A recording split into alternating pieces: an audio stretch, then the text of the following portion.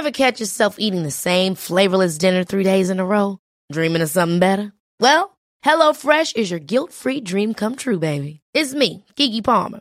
Let's wake up those taste buds with hot, juicy pecan-crusted chicken or garlic butter shrimp scampi. Hello Fresh. Stop dreaming of all the delicious possibilities and dig in at HelloFresh.com. Let's get this dinner party started. I'm Sandra, and I'm just the professional your small business was looking for. But you didn't hire me because you didn't use LinkedIn Jobs. LinkedIn has professionals you can't find anywhere else, including those who aren't actively looking for a new job, but might be open to the perfect role, like me. In a given month, over 70% of LinkedIn users don't visit other leading job sites. So if you're not looking on LinkedIn, you'll miss out on great candidates like Sandra. Start hiring professionals like a professional. Post your free job on linkedin.com/achieve today.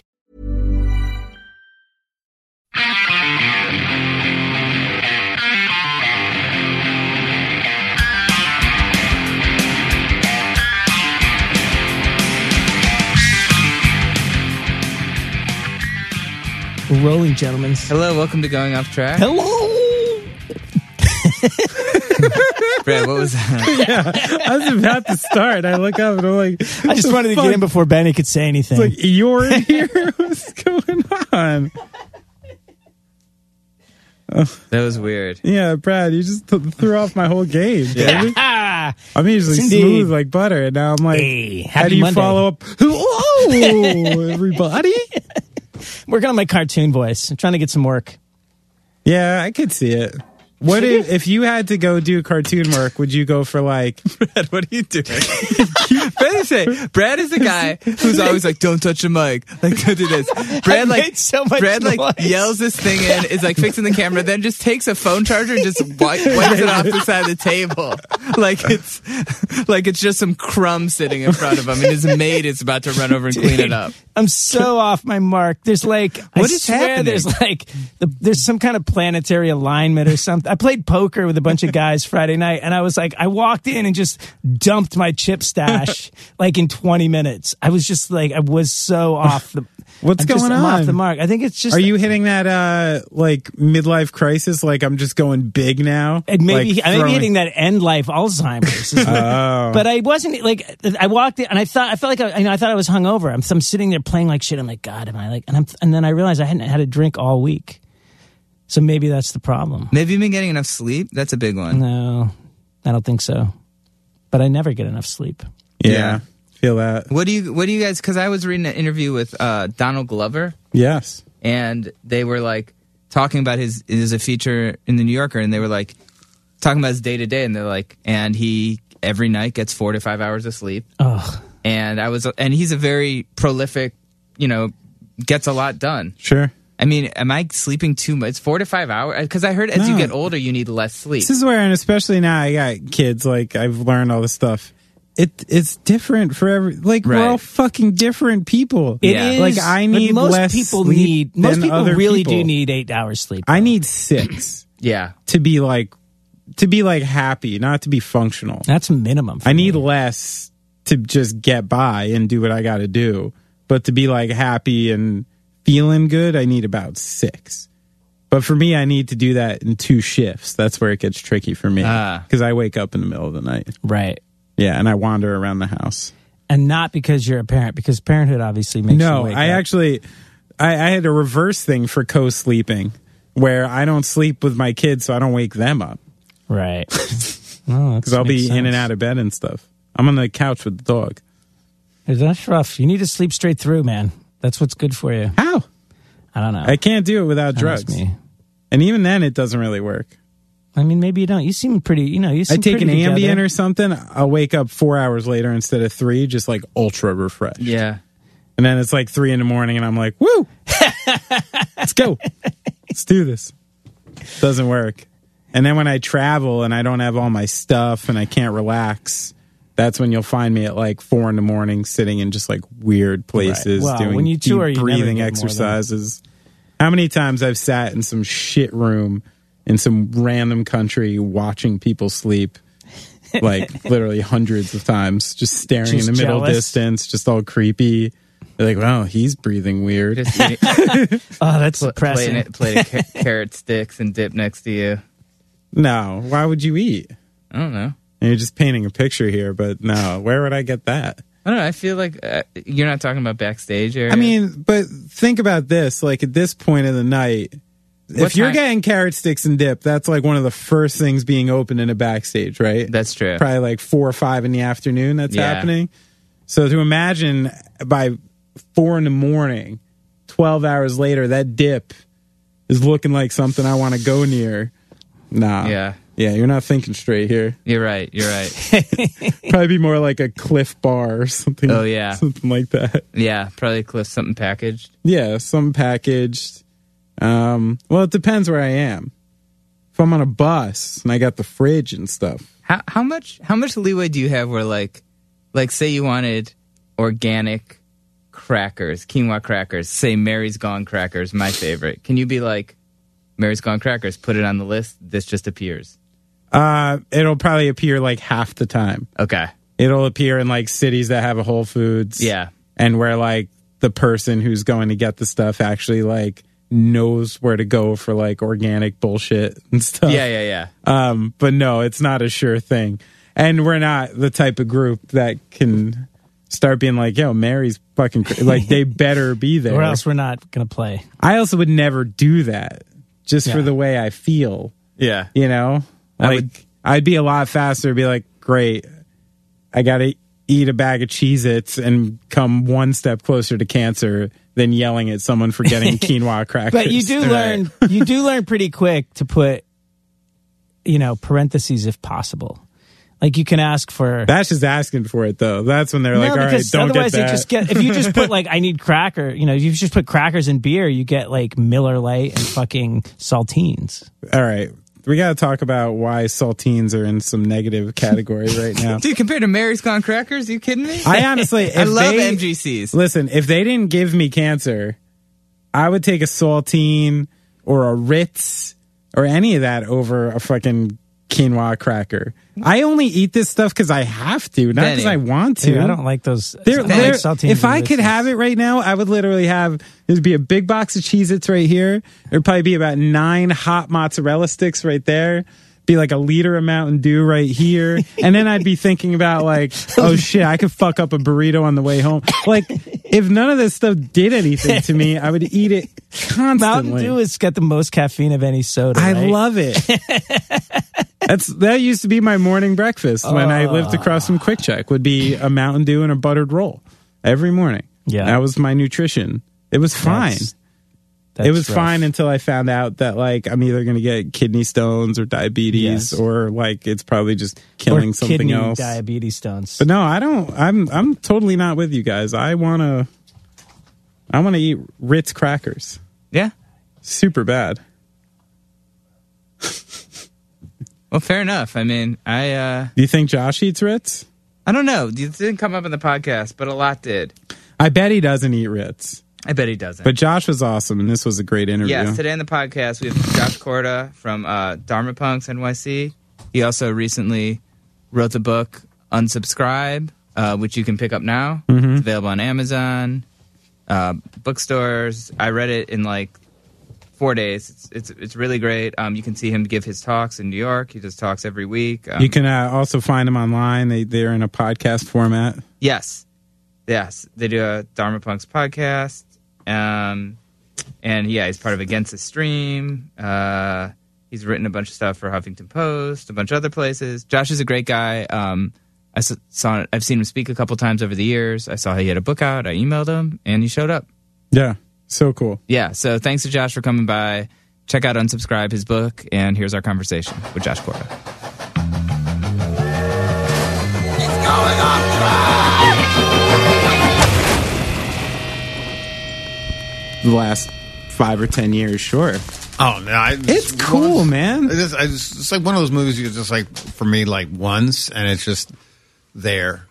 See, I'm inspired by movies like that because it's like I connect with the character because it's some kid in like a white stuffy town in a controlling high school who's like doing a pirate radio station, Yeah. playing punk rock, and like telling people to question authority and just like be badass, and then like takes on the FCC at the end. He takes on Teen Wolf's dad, who's the head of the FCC. Right. That's I don't true. know the actor's name, but it was the first Descendants song I ever heard. It was they're on the fucking Pump Up the awesome, Volume yeah. soundtrack. Oh yeah, I Like Food was on it. I was like, who's this weird band? forgot about that. I don't know, man. Respect. Yeah. Did you ever see that? Okay, this is really lame because there was a 1980 movie about kids that riot in Los Angeles and they totally trash this town. They start Over the Edge. Over the Edge. Oh my god, it's so good. That is fucking. That's even more It's punk what's rock. his name's? What's that actor? I think it's Matt Dillon. Matt Dillon's first big movie. Yeah. I mean, and so badass. They literally like they lock the parents into a gym in the auditorium. Yeah, and they and then literally just trash fuck up the town. It's so fucking brilliant. And it was because one of the kids got his ass kicked by the cops. Yes, It was like a early like trash kids, Ferguson, police a White brutality. Ferguson, yeah, it's White like- Ferguson. That's the best band name never used, by the way. White Ferguson. I never heard of this one. Oh man, Over the Edge is Over awesome. the Edge is Yeah. classic. It's like Yeah. that's one of the few movies I've seen more than a couple of times. Okay. Like With Nail and I, another movie you like. If you ever get into it, you like watch it over and over and over again. But that movie, it's because it just builds to everything you've always wanted when you're that age, like a straight up revolution, and they film it, Yeah. and literally, it's just. I mean, you're watching like 12-year-olds like burn and tip over a cop car. What could be mean- better? I mean, you couldn't like in what context of a film would you even be able to get away with that at this point? It'd have to be like post-apocalyptic. It couldn't be contemporary. They'd never have it for like main release anymore. You know? Yeah. Burning and tipping over cop cars is so taboo now. It used to just be all right. You know? I don't know. Certainly my favorite genre. If there is a genre that it's like I'm all there. Wait, where, Brad? You moved me. Where are my notes? I know. I have some notes on my phone just in case I look at this. That's why. Okay. I mean, we can just. I didn't touch your stuff, dude. But I wanted to talk to you I didn't move about. anything. We both have had sciatica, Yes. and I remember seeing you kind of speak about it. And how is yours doing right now? Well, I've been doing What a couple of things. I kind of stretch religiously. I do that. What is that? Upward facing dog, Right. Pigeon pose. I do a lot of that. I go to the gym and jog on the treadmill, like, because the more you walk, the less you get it. Right. So, of course, when you have it, you don't want to walk fuck it all. You want to just like say, well, fuck this. I just want to like try to get through. And I've tried various things like TENS machines, but the only thing that really works is just like literally stretching the back, against this. I do when I get it and I walk around. I'll lift my leg up really high and put it on something like I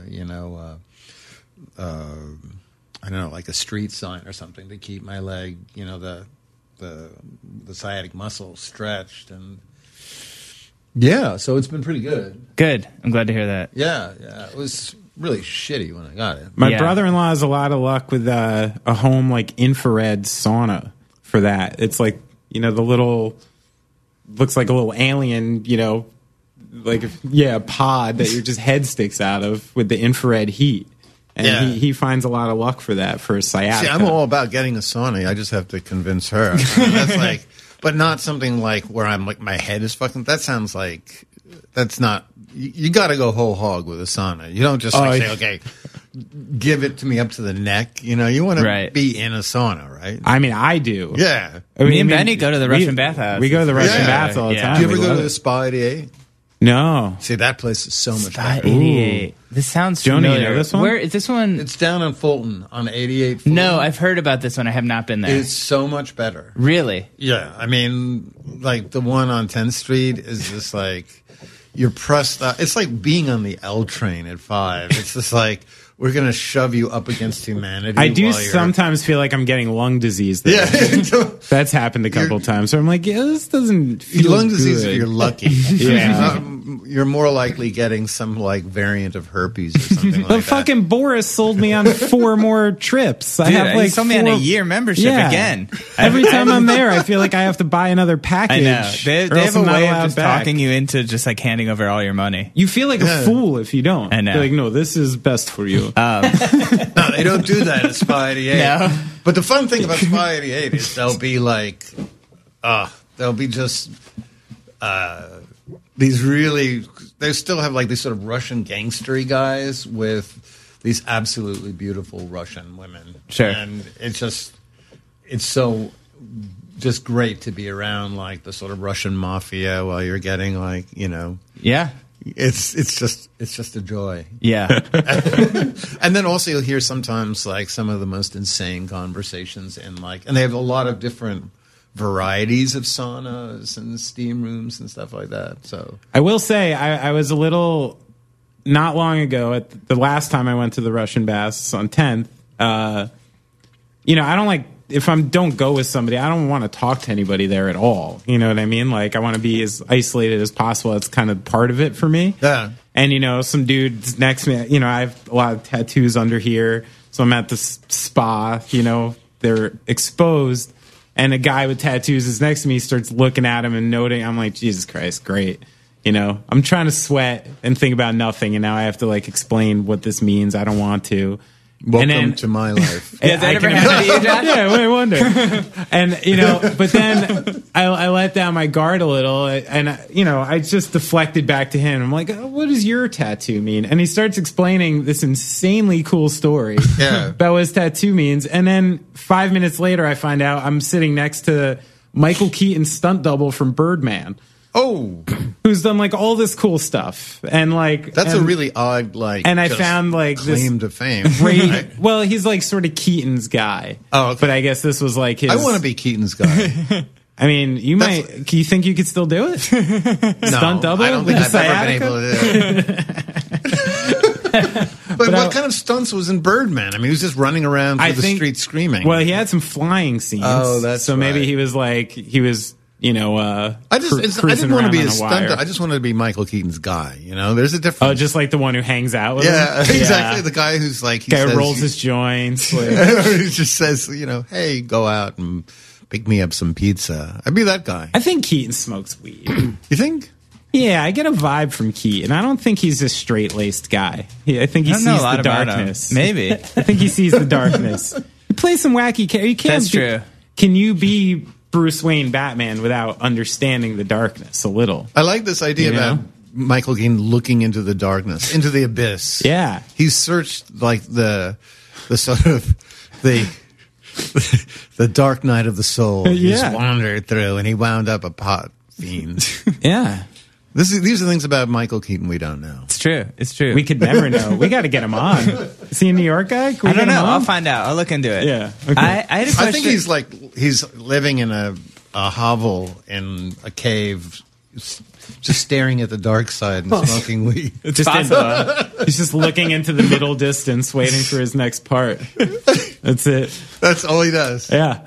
Josh, who are some of the punk, like, I mean, you reference kind of Bad Brains and like being in the pit in the book, Unsubscribe. I mean, who are sort of like the punk bands that kind of got you into it? Did you go to a lot of shows in New York? Oh, yeah. Well, I mean, to go over like a brief overlay, like I grew up here. Okay. And so, you know, I was, as a teen, first, like all teens, I was heavy into Zeppelin, like in the 1970s. I'm 57, so I was like, you know, and then I got heavily in. I was a stoner, right, and just survived school just by tripping, taking drugs, getting high all the time. And so I morphed from Zepp to Sabbath, you know, Masters of Reality, Sabbath, Bloody Sabbath. I mean, those were like.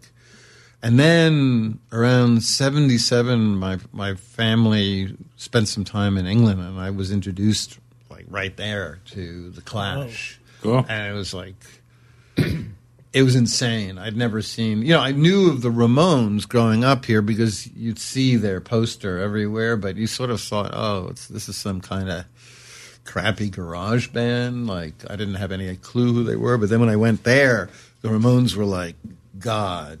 And so when I came back, I started checking out like punk a lot more. So I started going to CBGB's a lot and seeing, Dead Boys, all those shows, and I got really entranced. I cut off my hair. I was no longer a stoner. By 79, I got to see the Bad Brains well before they had their first album out. You had to see them in D.C., so I traveled to see them at the 930 Club, which was this amazing situation. They were playing with, you won't believe this, you remember the band Pere Ubu? Yeah. I'm from Cleveland. Yeah. Oh, you're from Cleveland? That's where I went to Oberlin. Oh, really? Yeah. I didn't know that. Okay. I used to go to the Agora. I was at one of the shows where he got beat up at the Agora by a motorcycle gang, literally beaten into unconscious. And another show, the Dead Boys were playing there as well. And Stiv threw the microphone up in the air trying to catch it. But he was so fucked up that the microphone hit him on the head and knocked him unconscious. Are you serious? Yeah. It was awesome. It was just like, just like everything you want to see. Devo, I saw like when they had the first single. What year was that? In like early 80s? That's then? 79. I was, 79? In college, as a freshman, and just. What brought you out that way for school? It was the only school that let me in. I was a total. My high school asked me to stop attending. I was too high all the time. Literally taking drugs, going to school, like not giving a shit. But I applied for early admission doing music at Oberlin. And so I went because it was the only place that would have me. And I just wanted to get the fuck out of my family and get away. So. But it so happened that the Agora was just like, I love that. This is great.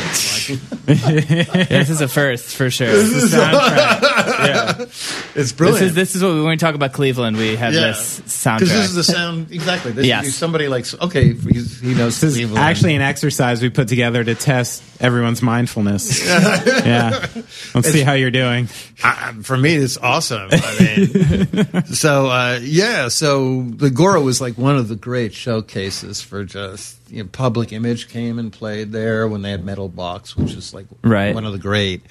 They had people in it like Jaw Wobble and Keith Levine from The Clash, so I was completely psyched. And so anyway, I really got heavily into the punk DIY ethos, not going after anything like a career, living outside of the system, questioning everything. And then when I got back to New York, I got heavily into hardcore. I mean, for a while, I lived above this on Avenue B in 1982, which was it's pretty scary. I imagine unbelievably scary. Yeah, it was like fucking you were going to get killed if you didn't go out with a sort of a posse. But I lived right above this group, the False Prophets, which was a hardcore band. They had a rehearsal studio right beneath me. And since they were playing all the time, I just go down to listen. We became friends. And so what kind of guys were they? Like New Yorkers? Like, if you look them up, like one guy would look like a Hitler mustache with like a cane with a monkey skull on top of it. Whoa. And you have to look these guys up. Some real characters. Completely insane, And they were friends with this anarchist collective called Missing Foundation, which every show they did was led to a riot. Literally every show, like they just would literally. They got kicked out of CB's because they brought cans of petrol and lit them on fire and literally almost burnt CB's to the ground. Holy shit! What was their motivation to do that? Anarchists, disrupt the system, protest, cause chaos. Just like. German wonderful, revolutionary energy. Yeah. This is great. I love the fact that the world is ending while we're talking about this. It could be.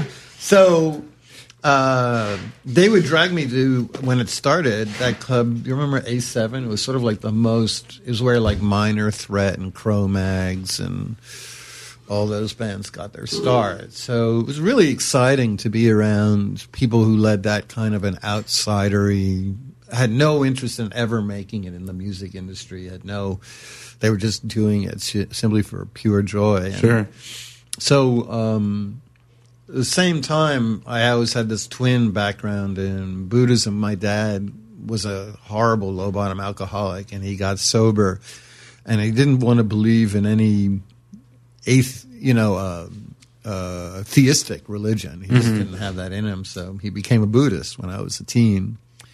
And so something about the radical questioning and bravery and living outside of, the societal norms and doing everything, seeing everything for yourself, what was true, completely resonate with everything the Buddha talked about. One of his most famous suttas was,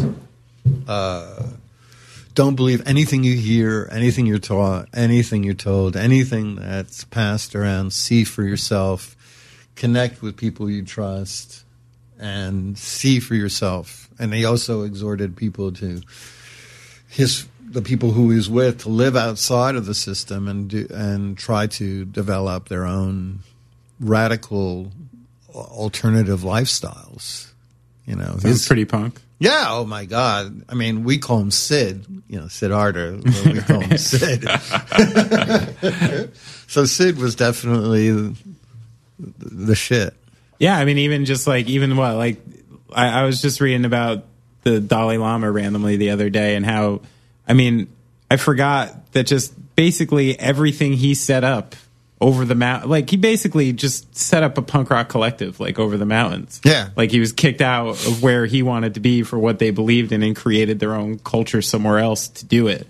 Yeah. That's pretty fucking badass. You know? He's definitely badass. Not a lot of examples of that. I'm not sure he'd call it a punk rock collective, but that might be a little bit news to him. But so in the book, you sort of talk about you were working in advertising. Yeah. And then sort of 9/11 happened, and that was sort of an impetus for you kind of rediscovering this stuff, or how did you kind of get to sort of what you're doing now? Well, I had just married this wonderful woman, and we had met in Y2K New Year's Eve party, where people were like, "Oh shit! Is the computer going to stop working? They're going to be like, is it the end of the earth? Totally. So it's kind of exciting." And we met then, and so by June 2001, we were married, and then by September, 9/11 happened, and I had been working in advertising as a graphic designer for probably by that point by about a number of years. I had always had a background in graphic design. It was the only way that drunks and drug addicts could make a living.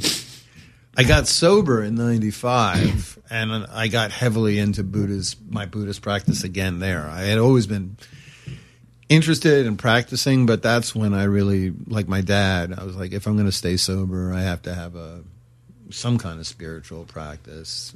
Plus, in 12-step recovery, they kind of insist that you have some spiritual foundation. Did it feel more natural just because, you had a living example of it? Yeah, my dad, and the books were around in my childhood, and I've always been kind of a outsider. I've never been a model citizen.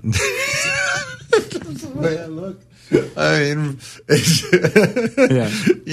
When I graduated from college, I had a mohawk, and it was like getting beaten up by police in the Lower East Side and stuff. So I was always looking for some spiritual path that had a very alternative thing. So cut to your question, in 2000, when 9/11 happened, I was already pretty depressed. I felt like, what's the purpose in working in advertising? I mean, just advertising products that are no better than any other product, If you don't feel like you're giving back to society or to other people in any meaningful way.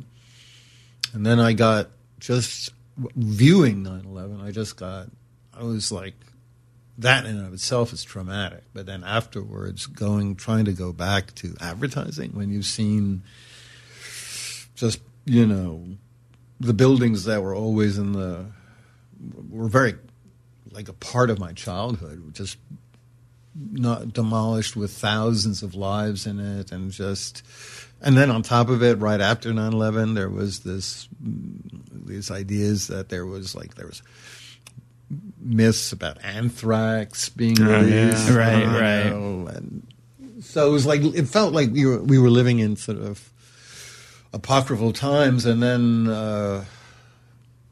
so I couldn't make any sense anymore in my life. I got horribly depressed.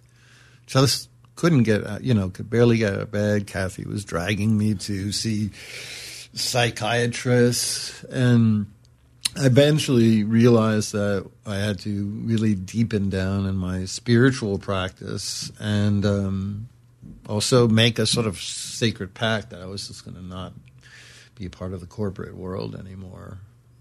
As little as I was just being an art director, but I just needed out. So around that time, I met this guy Noah, who had started Dharma Punks, because Noah was heavily into punk in San Francisco, and he wrote a book called Dharma Punks, and it had just come out. I don't even know it was out then, but we met, and I saw somebody who presented spiritual life and just talked about spirituality in a way that I really resonated with. Mainly what he was he never talked like somebody who was fixed or a guru or right. I've got it figured out or I've got no issues. He spoke, because like me, he had a 12-step background, so he always spoke from, I'm fucked up, here's what I'm doing about it. But was it easier to take with just some humility behind it? Totally. Yeah, sure. I mean, I don't know. I can only speak for myself, but when somebody presents themselves as some kind of evolved spiritual figure where they got it sus, they've never known anger. Oh, yeah. Hi, welcome. It's so nice to see you. I just get creeped out. Yeah. It's a little hard to trust, right? Well, I mean, because what they're presenting is if like anger or sadness or fear are bad, and they're not. They're human emotions. Yeah. And when you present like all you know is tranquility and calm and that you're above it all, to me, that's inauthentic. That's like, you think it's denial? Yeah. It's a spiritual bypass, because all human emotions are important and play necessary roles. Like if you can't feel anger, you can't set boundaries in your life and tell someone, hey, back off.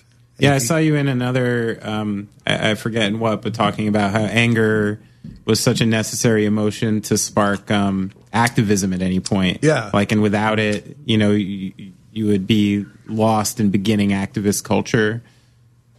Totally. So you find anger, like, used in the right way, like, to be necessary? Oh, I mean, absolutely. I mean, when people don't feel their anger, and by anger I don't mean like that hatred story of, certain people deserve to be punished, or, we're turning into a story. I mean, the feeling of anger, like this is not right. This is unfair. If you can feel it and then channel it into a way where you set boundaries or confront injustice, and it's absolutely vital. There's no emotions that human beings have are mistakes.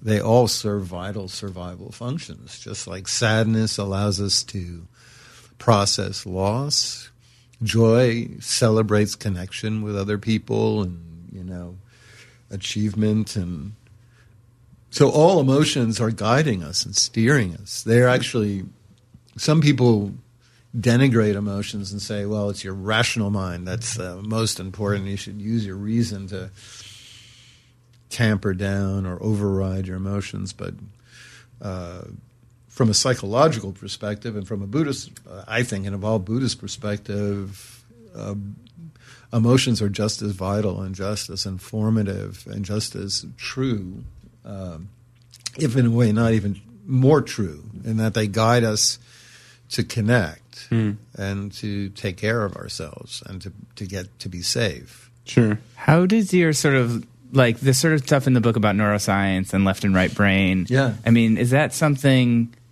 like, because I haven't heard that, I guess, traditionally with the Dharma punks, kind of, is that kind of stuff that you've kind of investigated on your own a little bit? Yeah, I love, I look like I'm a strange kind of tattooed freak, but I'm a complete nerd. And, I love reading books on psychology and neuroscience. Kathy will tell you, I've got like bookshelves in our house.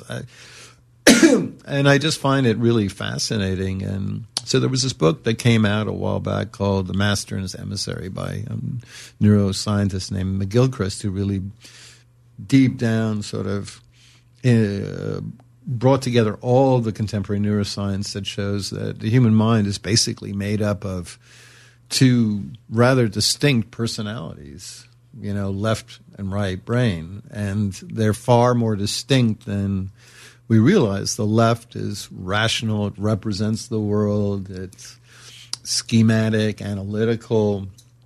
It sort of turns life into these maps and representations and ideas. But then the right brain is the hub of not only emotions, but our connection with nature, our holistic view of the world, our connection, emotional, nonverbal connection with others. And so one part, the left, is very fixated, focused on accumulating supplies and goods and things that will make you self-sufficient. But your right brain, meanwhile, doesn't have any concern about the future or accumulating. It's always about connecting safely with other people in the world around you. The left brain is about the future, the past. It turns everything into a story. The right brain has no sense of past or future. It's about right now. Am I safe? Am I connected? And most of us spend our lives, our adult lives, essentially repressing all of our emotional needs to connect and be part of a community and be a part of, deeply connected with others. And we try to get our sense of security met by purchasing, buying, social media, Tinder, things that allow us to accumulate and to amass sort of temporary sort of accumulate experiences rather than actually deeply emotionally interact and situate ourselves in a collective. And it's a shame because human beings over the course of natural selection, the bulk of our history was in what's called hunter-gatherer collectives, where we spent all of our lives with a small community of about 6 or 7 other adults really bonding.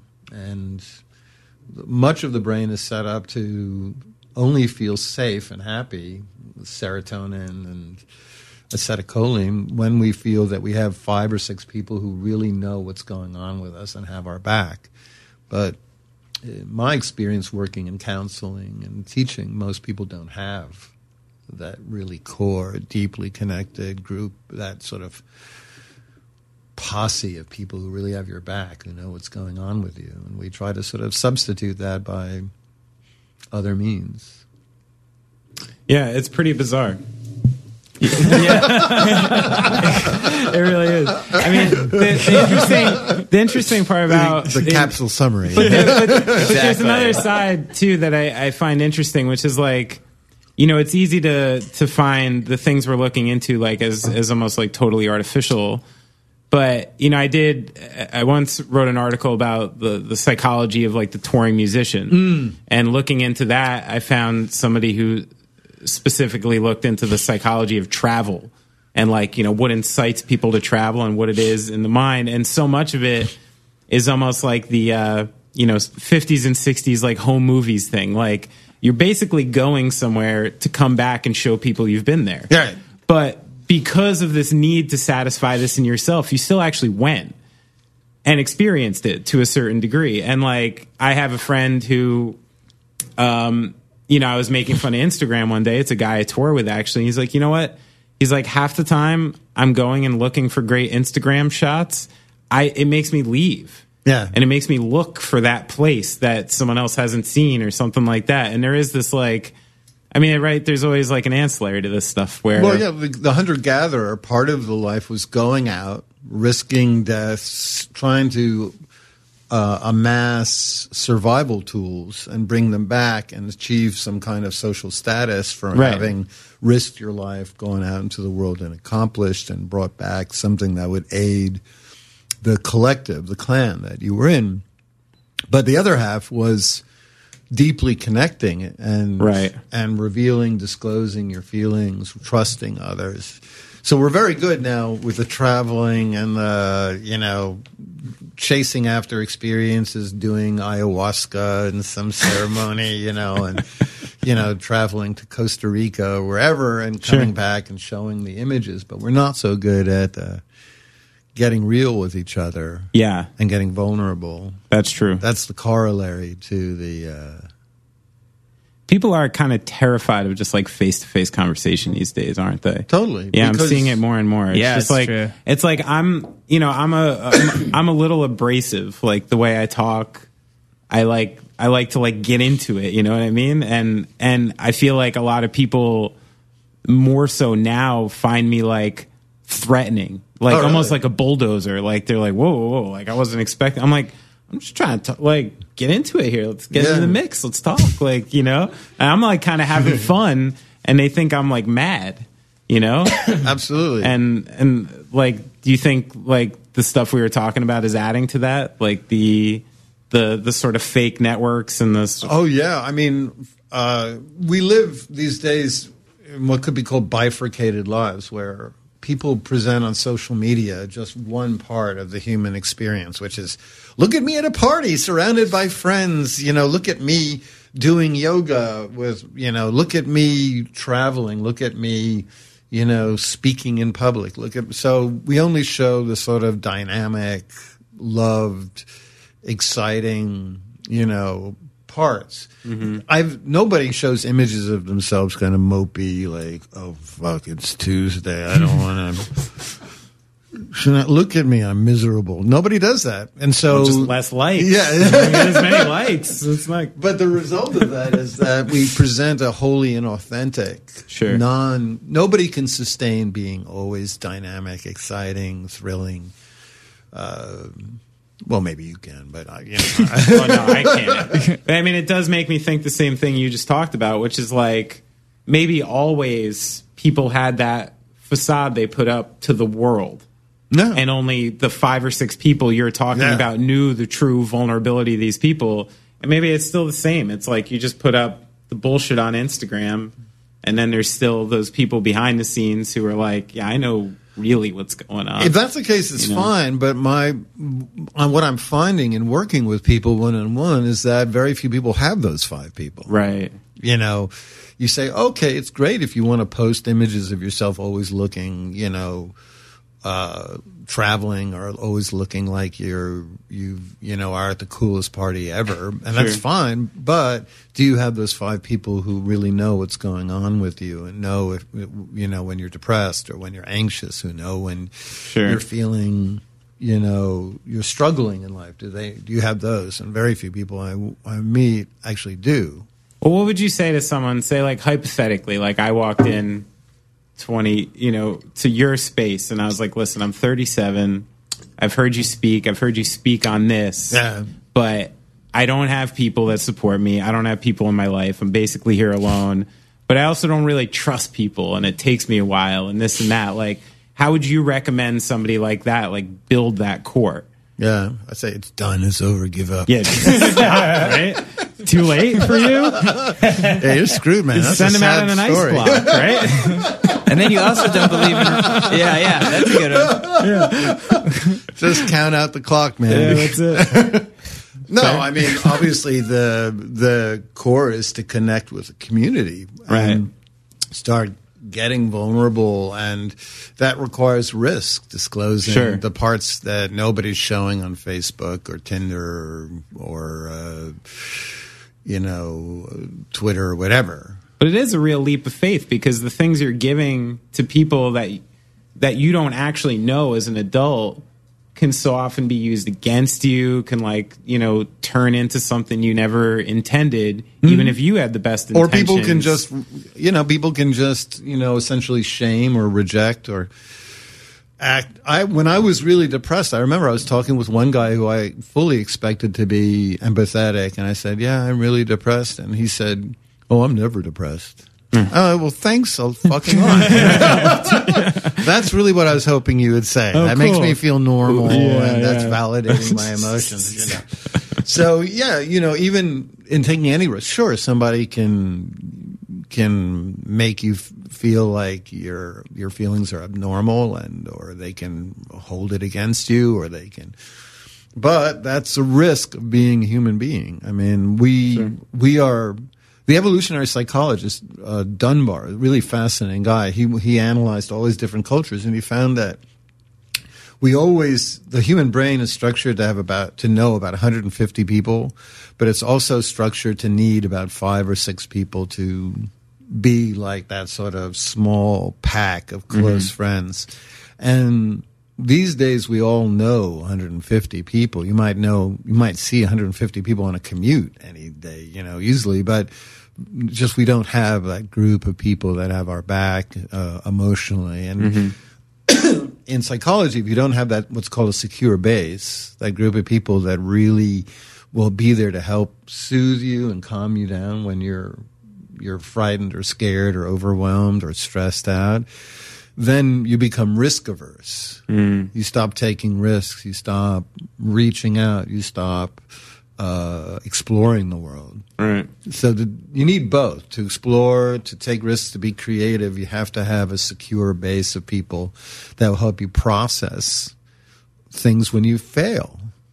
To risk and to explore the world means you have to have people to help you when you fail, when you have setbacks. Yeah. What? I know you spoke of this earlier a little bit about spiritual bypassing. Yeah. I mean, what would you say? Because I feel like a lot of people, when they get into, I've read a lot of sort of spiritual books, and I feel like a lot of them are like, just meditate 20 minutes twice a day, and you're good. And I felt like you really didn't. I mean, you talked about that a little bit towards the end, having a practice, but I felt like it was more like acknowledge your emotions, feel these things, don't try to turn away from them. Right. I mean, can you talk a little bit about how people spiritual bypass and why it's important to sort of, because I think that's a very interesting concept that I don't hear about a lot. Well, spiritual bypass is the idea that there's something you can do that can essentially lift you above having negative emotions. Like, okay, if I meditate 20 minutes in the morning and the evening, therefore I'll never feel sad or lonely or depressed or angry or bored or whatever. And of course it doesn't work that way. One, because as I was saying, those emotions are universal. Why are they universal? Because they serve a purpose. You can't somehow excise loneliness or anger or sadness from the human condition. They're there to, if you never feel lonely, you'll never know when you need to connect with other people. Loneliness is there to push us to reach out. So people, though, desperately don't want to feel bad ever. They want to, as the Buddha said, they want to avoid discomfort, and that makes things worse, not better. When we try to avoid feeling lonely when we come home from work, we'll eat compulsively. When we feel purposeless in our life, if we don't know how to be with it, hold it, process it, then we'll shop all the time. If we don't know how to feel disconnected and not seen by another human, we'll compulsively be on Tinder all the time. I know guys who have a rotation of one woman each night of the week, and I mean, that's a way to not feel feelings. And, people will drink the moment they feel socially awkward because they can't process simply feeling, oh, what's it like to feel that I'm a little awkward and I don't always feel confident being around other people. So if we don't know how to feel those feelings and process them, then we never learn from them and we never adjust our lives. And, for instance, when you feel socially awkward, if people drink all the time, then they don't know how to get real and disclose how they really feel and get vulnerable. So spiritual bypass, any attempt to, through spiritual practices as opposed to drugs or alcohol or shopping or consuming, it's just another way to not feel what you need to feel and adapt your life in a meaningful way and process your emotions. It's interesting. Would you say that would you say that you run into any issues like within the Buddhist community? I know in the book you mentioned you don't believe in rebirth. Yeah. And these kinds of things. I mean, how do you sort of deal with there sort of being like a framework, but also sort of questioning that? I'm sure there are people who think, oh my God, this guy is so not a Buddhist, and that's fine. I don't really pay attention, and they have every right to believe that, but I've been one my entire life. I've been practicing for oh my God. I mean, you talk about being in the Dharma since 15, so it's been 42 years. I think by now I'm allowed to claim my own little niche, and everybody else has their own niche, and that's great, and a lot of people come to my gatherings. They're always filled, so that's great. There's a lot of other gatherings that say the exact opposite. They're filled, so there's room for everybody. Yeah, we're all bozos on a bus, I guess. I mean, how do you sort of make that work? Another big concept in the sort of the context of capitalism. Yeah, like you talk about how like you're not supposed to charge for the Dharma, right. like you live off donations. I live totally off donations. Yeah, how is that like?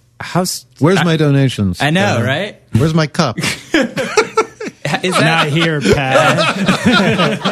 This is our tab. I mean, I don't live off donation. I'm screwed now. I feel like it's hard to get paid not living off donation. I mean, like, what is is that stressful, or is that just something you like, how does that sort of work for you? Are you just used to that framework? No, it's not stressful because my wife and I made some really smart choices. We didn't have children. That was our smart choice. That saves a lot of money. That's how I knew she was the one. We were like walking down the street. We both saw a pregnant woman, and her expression was even more disgusted than mine. It was even more scared than mine.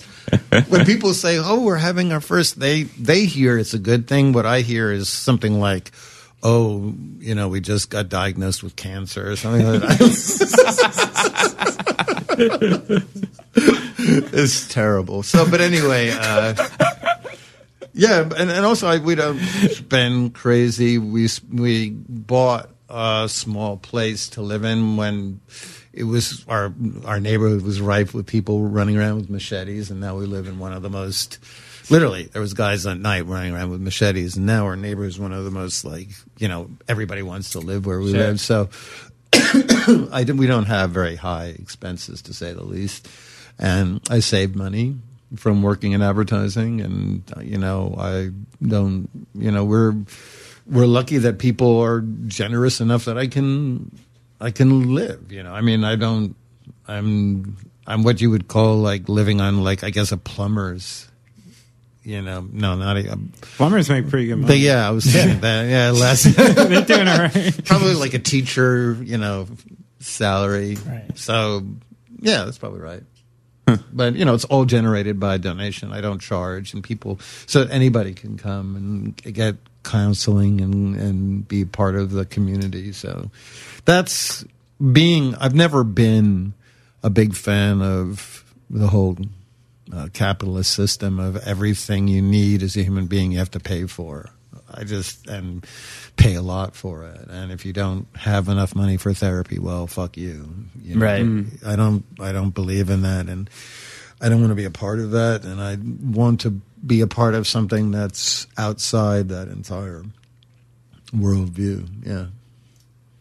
I was curious. In other words, I'm stark raving mad. Yeah, good luck with that.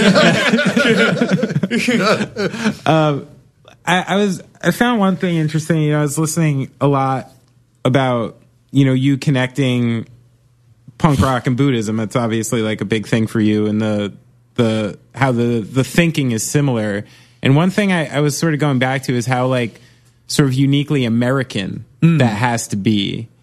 And the idea that, like, in a Buddhist culture, you know, that wouldn't be punk rock at all, right? Like there is an association that you have between the two things, maybe uniquely American, you think, because of your own experience?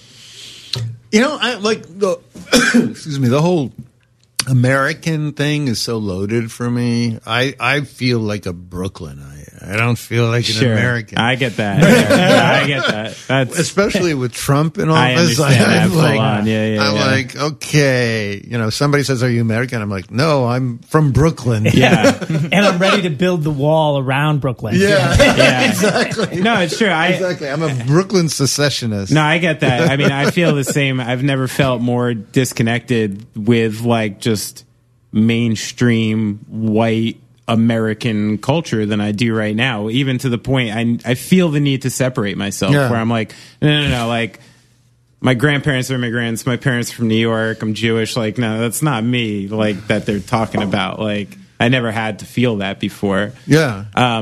I understand that, but for there is in this area, though, like, you know, even people like John Joseph of the Cro-Mags and people like that already. Harley Flanagan was doing, you know, there was people for a long time who were merging spirituality with punk, with an outsider DIY ethos. And, yeah, you know, I mean, we were talking about Turnstile, right? Even like I watched those amazing videos of them playing, and I just like, this is hardcore, and I feel just still a deep connection. I don't even know if they're spiritual or not, but I just feel a deep connection with them. That's who I identify with. Yeah, I think it's cool. I mean, how do you find out about sort of new bands? Oh, like, literally, I will read obsessively online. I'll try to chase and I'll listen. Beauty of hearing music today, unlike when I was a kid, you know, you read that, oh, check out Turnstile, their new album, Time and Space. Somebody writes on a blog, and you're like, next thing you know, you're watching them live. Right, you know, by right. clicking on YouTube. That's amazing. So it's really easy to check out. You just have to have the thirst and the desire to never settle. And so many people I know fall into this kind of, I think, this lame view that there's no new good music. The only good music was the music that came out when I was 14, you know. And that's sad and pathetic to me, frankly. If you're not constantly seeking out new music, new art, new books, new movies, you're giving up, right? Right. And they don't trust young people. That's what happens. They just don't trust young people. They don't trust young. Exactly. Yeah. And every generation has its poets and its visionaries, and this new generation surely has a hell of a lot of brilliant. Oh yeah, brilliant. I mean, I just listened to some music today, and I'm just like, wow, it's just been awesome. And I was just told. I mean, I know I'm sitting at a table with 3 people who hate children. But I just walked into a... That's what we said. We hate children. This is a hate children side of the I'm over here. Me and Brad are like, oh, Jesus. I know we ruined our fucking lives, all right? It is a cancer, I know. Yeah. Stuck with it. So you love cancer, is what you're saying. Twice. Yeah, twice. But I was just in I was down in Florida, and... wandering around with my 10-month-old baby, this little girl, who we did, like, right off the bat, felt like a different vibe than our son. She was, like, chiller. She would look at you in a way you're like, what are you looking at? Like, you're actually, like, looking at me, like, and kind of seeing something. We did feel like she feels old to me. You know what I mean? She feels like she's been around and she's smart. And my son felt like just a little wilder and more reckless and new, I feel like. And I've been getting this vibe. We call her the baby Buddha, just messing around. And, and I go into this, like, holistic, you know, gem shop where the guy's making tinctures and, he starts them when the new moon starts, and he finishes them when the full moon completes, and the whole thing. And I'm like, this guy's fun. He's from Minneapolis. He kind of looked like young Bob Dylan. So I start chatting with him, and he's, seeing my baby too, and I'm kind of telling him the vibe, and he tells me that in this community, he says she has an indigo aura coming off her. And in the last year, since I guess like the Trump thing has started, apparently there's been a wave of like indigo babies coming into the world that are sort of these like old natural empaths who are coming in to sort of move the tide the other way. Balance it out. Yeah. Balance. And he said, I have one, apparently. Wow. Yeah. Congratulations. I mean, you never know. Like, this is what I was talking about. You can't trust people. Maybe it's just some hippie, maybe it's just some fucking hippie who's like, oh, we need more warriors for liberalism. I'm going to tell this guy some shit to make him think this, and now we're all on the same fucking team. Yeah, that indigo stuff sounds a little exactly. sketchy. That sounds good. Or he could be Did he totally mean indigo, genuine. like blue? Like she's giving off like a blue hue? That's what he says. So, but what was the indigo? Or is that just the way they Sounds more pronounce like it? an indica. Indigo. Yeah, maybe he got confused. Maybe I got confused. I'm like, yo, what's up, man? Yo, not in front of my baby, man. Not in front of my baby.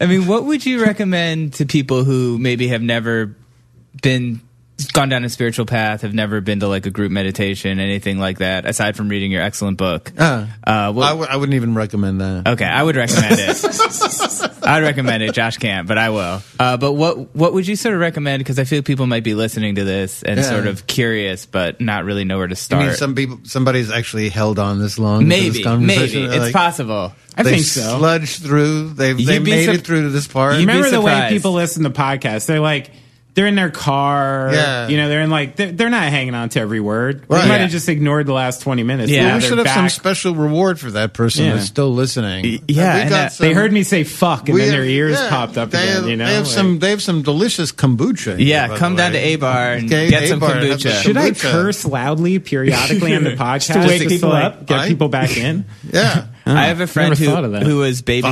She was. I have a friend who was babysitting as a Cockballs. nanny, and she was listening to the podcast. Penis. And it was. We had told a story about. We had told some story about like shitting or something, and she was playing it throughout the house. And these parents came home, and she got fired. It's true. Yeah, no. or didn't get fired, but didn't get asked back. This is like a high-end gig. Yeah, I think that's good. Yeah. I think that's really good. I like it when I work with people. I love it when they lose their jobs, quit. Like, yeah, so you did a valuable public service. yeah. I thought so. Yeah. It's awesome. Man, I might have lost a couple people their jobs. I curse a lot. Yeah. Yeah. Yeah. I feel like we're all part of that movement to cost people their employment. Yeah, I like that. Employment. You think so? Here we go. Yeah, It's we're a turn. changing the tides. Guys, is something happening right now? Yeah, I don't know, but it has a blue hue to it. I want to ask more about this American thing, because the thing that it really like We're made back me to think that. about. Yeah, well, I understand not connecting with the American experience, but like you grew up here regardless. Yeah, I did.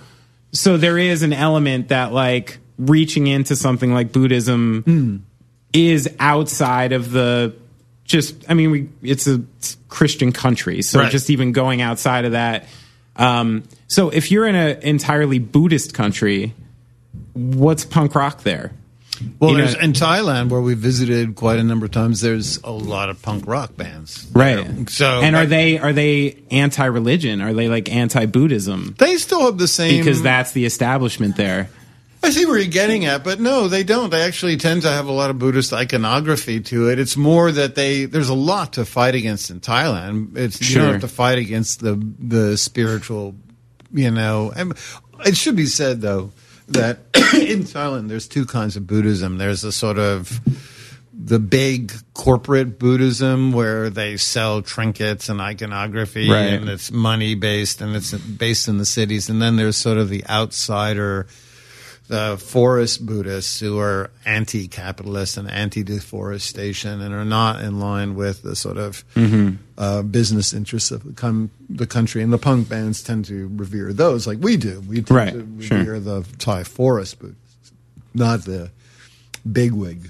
Yeah. You know, the sort of culturally, societally enshrined Buddhists there.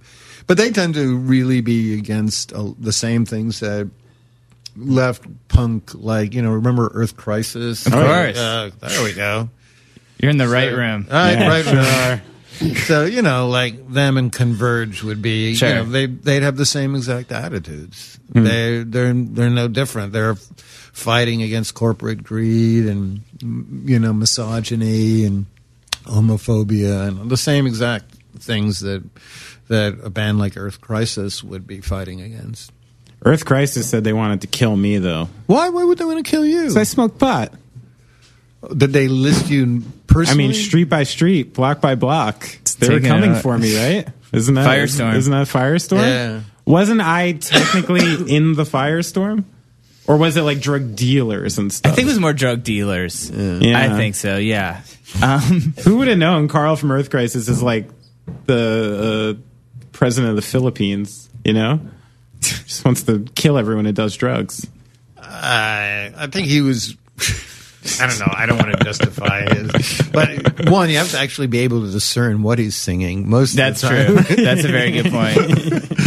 Another thing I want to touch on before we stop is this idea in the book about, you talk about the shadow self. Yes. I thought that concept was really interesting. Could you maybe speak about that a little bit and sort of like, because I feel like a lot of these ideas kind of feed into that. Shadow self is basically a term that goes back to Jung. It basically denotes that part of our experience that we repress because we believe nobody will want to see it. So very early on in life, in childhood years, our parents and our family systems inform us that it's okay to, you know, be, you know, smart, confident, funny, happy. That's what we like. That's what we feel confident in presenting to other people. But there's other parts in our family system and then in, you know, educational and peer relationships that nobody wants to see. Nobody wants to see the sad or the angry or the frightened or the confused. So when we have those experiences, we tend to repress them. And it creates what you could call a shadow self, essentially a realm of repressed emotions, feelings, impulses that are a natural part of any human being's life, but at the same time, we feel the need to contain and essentially withhold them from view. And then Jung said basically people will in their dreams compensate for the shadow self. They'll like literally experience all those parts that they've repressed. In my experience, people's, you know, if you have same-sex attraction, but you live in a homophobic society, you'll repress your natural desires. And then, of course, it doesn't mean they go away. It just means they become, essentially, they'll seek their outlet through sort of, binge behaviors that you'll then sort of, you'll create a whole self state that's separate from the rest of your life, where you secretly go off and, you know, cry or binge eat or jerk off or whatever, and then you present to the rest of the world this sort of largely inauthentic presentation. Right. And so part of the work of being a full, authentic human being is to reclaim the shadow self and to not withhold it and to learn how to express it to other people through art, through, you know, disclosing in emotions, through music, through, you know, community involvement. Just find a way to find a safe audience or container for those parts of ourselves that we've been informed are not lovable. Why are those the things that people go to specifically, like binge eating, jerking off, like this type of behavior? Like, what do you think it is in a person that leads those places to be like safe for you? Or is that a dopamine thing, or what is that? Well, it's partially compartmentalization is part of the whole self, shadow self, which is we compartmentalize the parts of ourselves that we don't want to feel or acknowledge.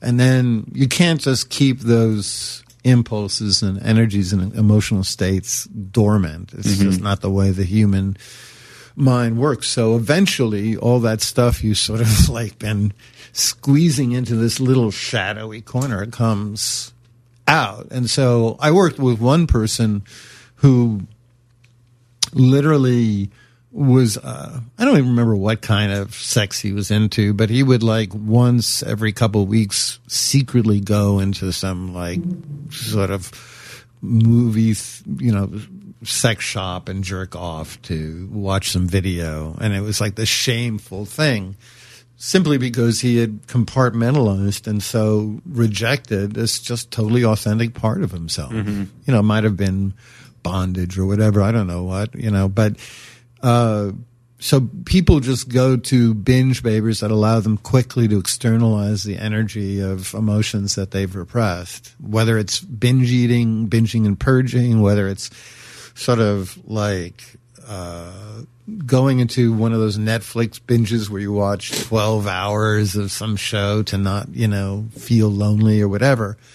We use these sort of fast outlets to just expunge the energy and then go back to repressing it. And so hopefully what spiritual practice and emotional awareness and healing through community is about is self-integration, not essentially repressing all these natural feelings, needs, impulses into some sort of shadowy corner where we believe nobody will love us if we express these things. How do you avoid kind of being judgmental, I guess? Because I feel like if I were you, I would be like, not that you have everything figured out, but I think I would turn reality TV and be like, oh, all these people are repressing this. Like, I can point out what this person's doing avoidance, this person. Like, how do you sort of have, like, compassion to other people when you see them sort of, like, treating the planet or treating each other so badly? Oh, I don't know that I'm this endless. I don't want to present myself as this endless font of compassion.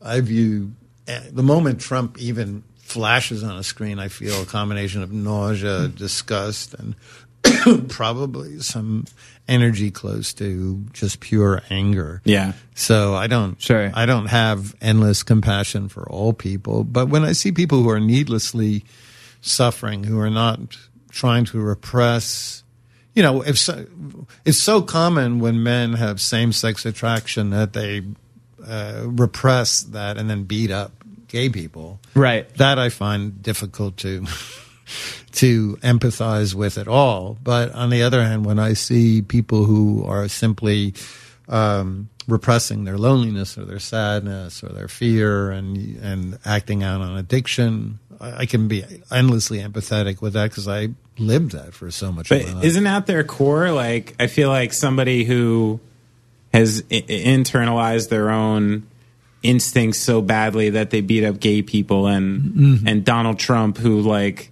is a racist. Yeah, I mean, any number of things that turned into misogynist. Basically, rapey. To me, those are the people who are just like further lost.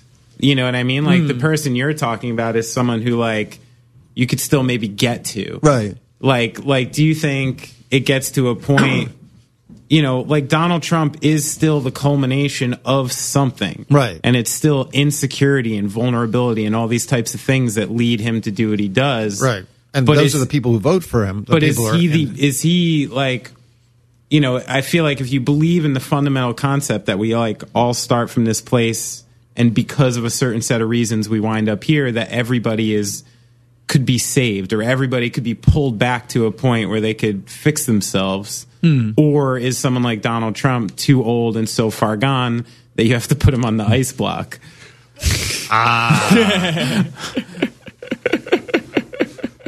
For me, he's too old.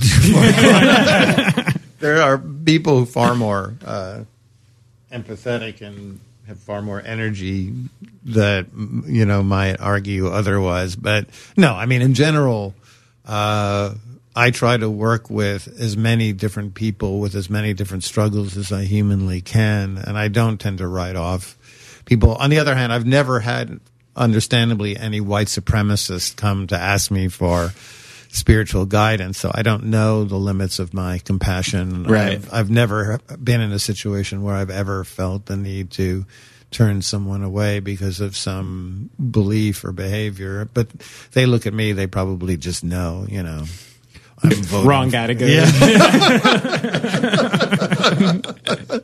Do you feel like Wrong Buddhist stuff. Do you feel like you get Down something the street. positive from the counseling as well? I mean, does that sort of, like, when you're helping these people, does that sort of help you in a way? Completely. Yeah. Completely. I mean, absolutely. I mean, in order to help there was a study, I don't remember, I know it was, I think, authored originally by Martin Seligman when he was the head of the American Psychiatric Association, where he studied all the different therapeutic modalities and he compared them, and he found that it doesn't matter what kind of therapy you go into if you want to address some kind of issue in your life, so long as you have an empathetic connection. And then they found furthermore that for the empathetic bonding to be effective, the therapist has to be vulnerable too, not just be some sort of figure that's sort of, For sure. you know, frowning at the wrong time or looking sad at the wrong time. But they have to be able to feel. And if you feel and empathize and bond non-verbally, connect with another human being, then you are going to necessarily get some of your most. We are social species. That's what allowed us to survive as a species. That's what our greatest need is to connect. So anytime you empathetically connect with another human being, you're healing yourself as well. You see that? I've saved, like, you know, I come from a family of educators, and my brother couldn't quite figure it out until he started working with kids, like fucked up kids, who just, like, once you can see yourself outside of your own head, and witness it through another experience, can certainly help. Yeah, then you're less alone in the world. Yeah, because you see your most vulnerable parts that you've been repressing into that shadow self are now right visible in front of you, and then you no longer need to believe there's something unique. Deeply the most painful thing a human being experiences outside of isolation is the feeling that there's something in them that other people will reject or is unnatural. And when they see that in another human being, it completely alleviates that sort of deep aloneness that causes the most human suffering. Very cool. Last question. Sure. Craziest show you saw in New York? Was it Cro-Mags? Was it Bad Brains? I want to bring it back full circle. No, I would have to say, well, there was a couple, so I can't just say one. One, Okay. I saw the Slits in like 1979 or 80, and Ariup just got bored with playing, and so she invited like different women in the audience and then men to come up and play their instruments, and it descended into a riot. I was outside of public. Where was that show? That was in like the Ritz or someplace. I don't even remember where it was, but I could look it up. It was somewhere in Lower Manhattan. Couple others. I was outside the Public Image Limited show when they had the riot because they played behind the curtain. That was pretty fun. Oh, really? Yeah. Seeing Public Enemy play right after Fear of a Black Planet came out at the World in like, I don't know, maybe 1988. That was, it was so terrifying just going there, you know. Seeing Parliament Funkadelic when I was a teen, and I just thought I was going to be killed because I was white, you know.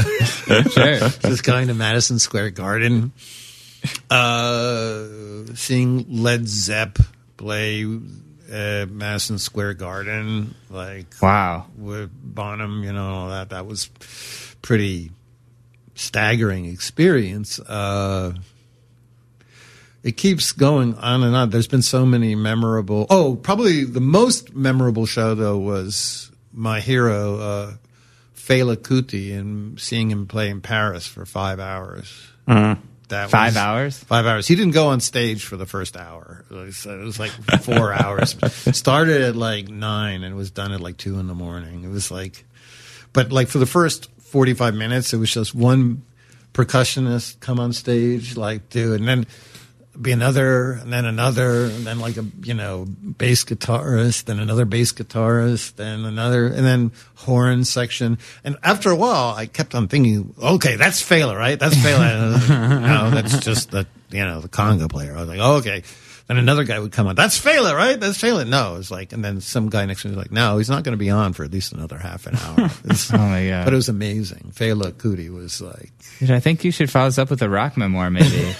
Yeah. Right? I mean, pretty good. Yeah. We asked these questions to some people who you'd expect some great things. Yeah. You're like, yeah, I don't know. No one's like, ever just dropped Zeppelin. Like Zeppelin, that might even be a first here. Like, Yeah. Thank you for that. Yeah. Thank you, Josh. oh, it was awesome. Yeah, it was Awesome. Yeah. Appreciate Thank you for so coming much for on. doing this. Yeah. Yeah. Totally. And a shout out to Kathy. My And wife a is shout- sitting here, Yes. like putting up with my. Thank you, Kathy. You got anything to add? Yeah. It's all not true. Listening to the stories, I'm always kind of fascinated how he married a girl from New Jersey who grew up listening to disco and had a cop for a father. I think Where else could he go? That's right.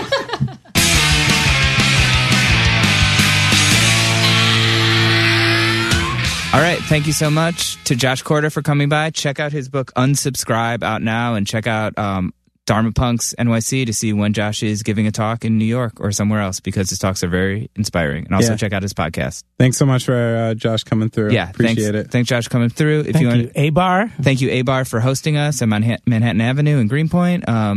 Thanks for Pulse Music for letting us do this intro there. Yeah. Yes. And if you want to, check out A-Bar as well. Go record something at Pulse Music. Then when you're done, go to A-Bar. Yeah, and if you want to buy Jonah a $12 smoothie, go to Venmo. Go to venmo.com/offtrack. Yep. In the notes, say Jonah's Smoothie Fund. Otherwise, Brad will keep it for our server or something dumb like Yeah, that. something stupid to keep the podcast going. Yeah. It's so boring. It's so boring, and it's not organic. And now And it has definitely not no organic. protein. we really need to find an organic server company. It's true. I'm working on it. All right. I really would stress, guys, look at what's in your food. Yeah, It's this is important. not eco-friendly hosting. No. Also, check out patreon.com/goingofftrack. If you want to support this podcast, you can go there. You can get new episodes before everyone else, exclusive content, Funny pictures, all kinds of stuff. Maybe I'll do a basketball playoff preview. Do it. Benny's going to do some stuff. I might do some stuff. You can look us up on Twitter. Those are all the ways to support us. We'll be back next week with another podcast. Thanks, Josh. We love you. Love you. Bye.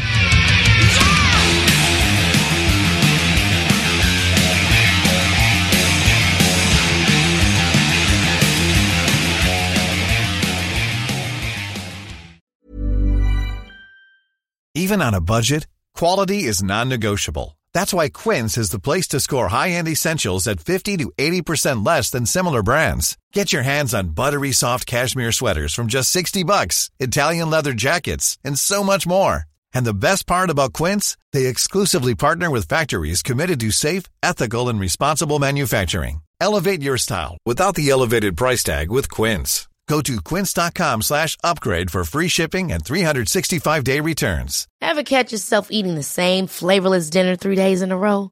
Dreaming of something better? Well, HelloFresh is your guilt-free dream come true, baby. It's me, Keke Palmer. Let's wake up those taste buds with hot, juicy pecan-crusted chicken or garlic butter shrimp scampi. Hello Fresh. Stop dreaming of all the delicious possibilities and dig in at HelloFresh.com. Let's get this dinner party started. Hey, it's Paige DeSorbo from Giggly Squad. High quality fashion without the price tag. Say hello to Quince. I'm snagging high-end essentials like cozy cashmere sweaters, sleek leather jackets, fine jewelry, and so much more. With Quince being 50 to 80% less than similar brands. And they partner with factories that prioritize safe, ethical, and responsible manufacturing. I love that. Luxury quality within reach. Go to quince.com/style to get free shipping and 365-day returns on your next order. Quince.com/style.